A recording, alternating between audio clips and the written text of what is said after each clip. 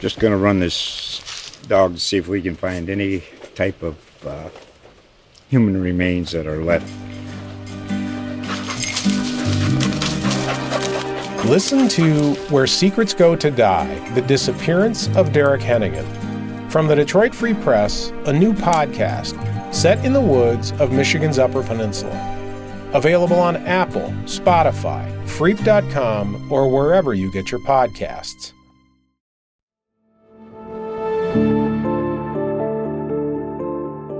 I'm Nuria Martinez-Keel. And I'm Dale Denwalt. You're listening to The Source.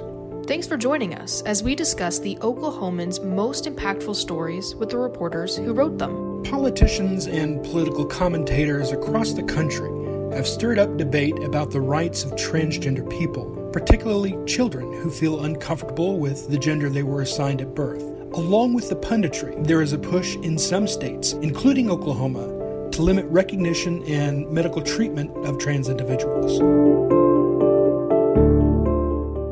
Reporter Ben Felder is with us this week to cover his story on transgender children and their families. Ben, you spoke with two mothers and the worries they have about their daughter's future during a time when their children's transgender identity faces immense political debate and possible legal limitations. That's a really painful thing to witness as a parent, to watch your child have to try to be small or to shrink in an effort to feel safe. So first, could you introduce us to the two families you spoke with? Yeah, of course. So I met with two families and two mothers, Betsy Colton and Liz Charles, the two moms. They're both here in Oklahoma City. And I wanted to kind of get a sense for, they both have transgender daughters, as you said, and I wanted to get a sense for, one, just kind of what was their life like, what this journey was like for them, when their daughters began identifying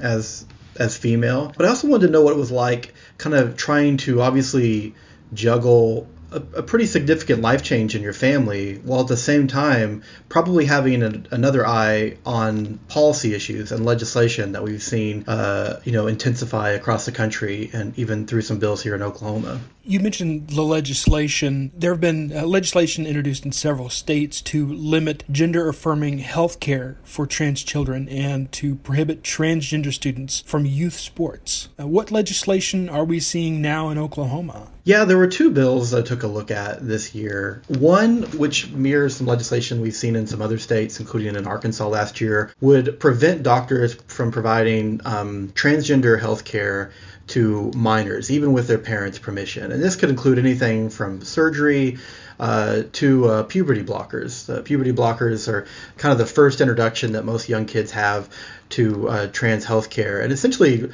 as it sounds, it blocks some of the natural hormones that, maybe a child that was identified as male at birth, blocking those hormones because the child is identifying as a female. They're totally reversible, but in talking to some mothers and some counselors, one of the things that I learned was it isn't just to give these children, push them along further on their journey to identifying as a different gender. It's also to continue to give them the space to, kind of feel more comfortable in their skin, so to speak. If you were a young child who is kind of identifying with a gender you weren't assigned to at birth and you're having some struggles, and you haven't quite come to full terms with that by the time you reach puberty, that can be a very challenging and confusing time for you when you are identifying with one gender, yet your body is starting to develop, more accustomed with the other gender.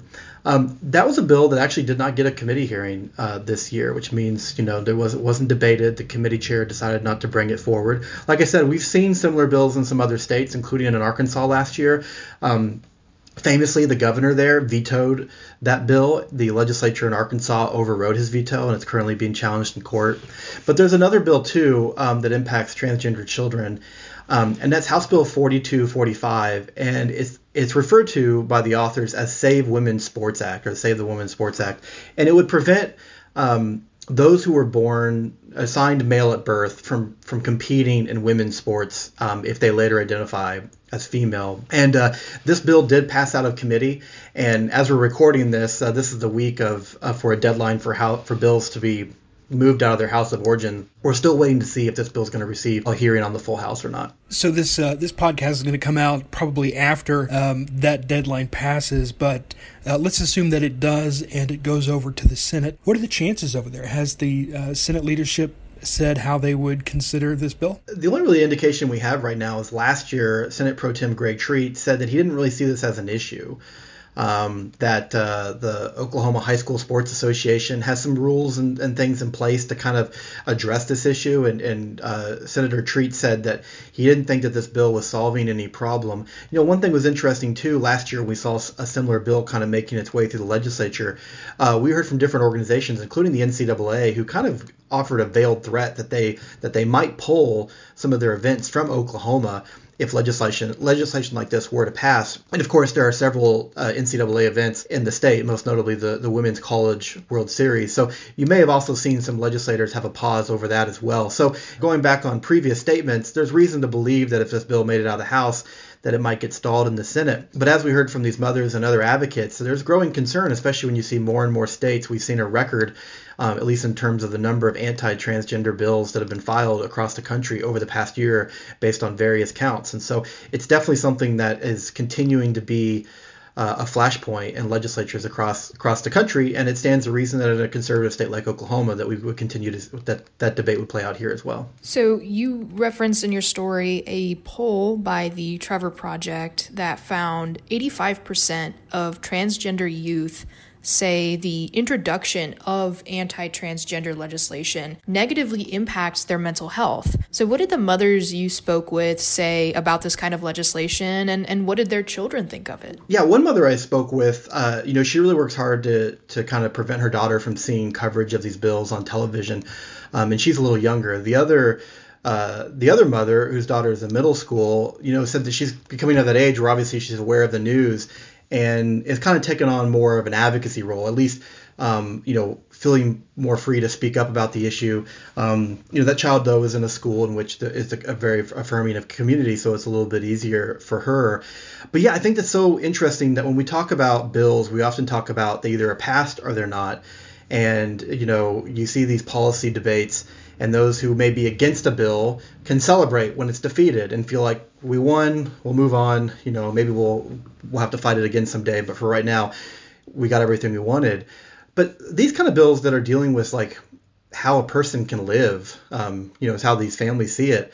There is, yes, celebration when the bills are defeated, but it's not a black and white policy issue. So there's still a feeling of kind of, frustration that these parents feel like they had to advocate for their child's, right to just be a child.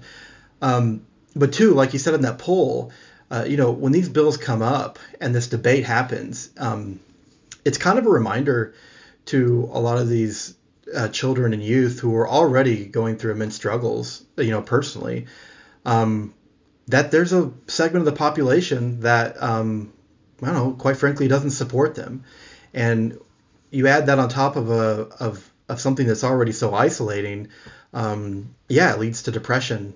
It leads to suicidal ideation. I was talking to one counselor, and she kind of responded to a comment that a lawmaker in Oklahoma had made last year calling transgender a mental health problem, and it's not a mental health problem. But she said, I treat a lot of transgender youth. Their gender identity is not in itself a mental problem. Where the mental health problems come is when they feel shame because of the community around them. Now some are in families, including these two, that are very supportive and very loving. But even if the family is supporting, the world around them isn't always. And that can lead to a lot of mental health problems, throughout life. And that's something that, something that advocates say that you need to be mindful of, especially when it comes to even just introducing these bills and having this conversation. I would like to speak to anyone who is a parent or who cares about kids in your life. Don't we deserve the same? Doesn't she deserve the same opportunities as every other kid? Like others in the LGBTQ community, trans people are fighting for the right to be who they are and for the state to recognize their true identity. So how are these families preparing for a future where the government might limit those rights? Yeah, it's a great question. And like I was saying earlier, for a lot of these families, even when they celebrate in one particular year that a bill didn't pass, there's worry that it might come back. For some of these families, particularly one that I spoke with, the question about whether or not they're going to remain in Oklahoma is a real possibility. There's hope. Obviously, they're hopeful when they see some of these bills defeated, but they don't know if they're just gathering up more steam, especially when you see some of these bills successfully advance in other states. And when it comes to transgender healthcare, that age of puberty is really where children first start to have kind of their first introduction into kind of a need for some kind of healthcare. And these parents are saying, hey, if the government's taking away our right to be able to do that, they see that as a right to make these health decisions for their children, for their family, that Oklahoma may not be a livable place to be. It's not just about it being a welcoming place, but whether or not it's a place that they can live.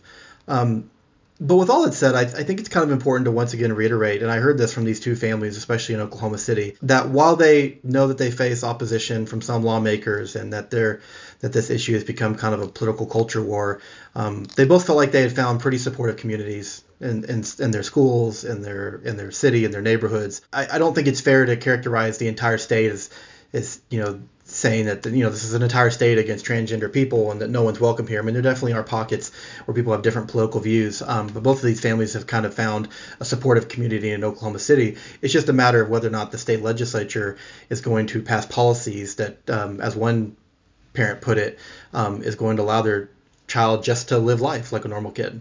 Thank you, Ben, for joining us today. And as an addendum here at the end, House Bill 4245, called the Save Women's Sports Act, passed through the House floor on Wednesday with 79 representatives voting in favor and 18 voting against it. The bill will advance to the Senate next. You'll be able to read Ben's story that we talked about on the podcast today in the Sunday edition of the Oklahoman, or you could read it online even sooner than that. And to our listeners, thanks for joining us this week. This podcast is possible because of the Oklahoman subscribers. We encourage you to subscribe if you can. You can read this story and more every day in the Oklahoman and at oklahoman.com. Check back next Friday for a new episode.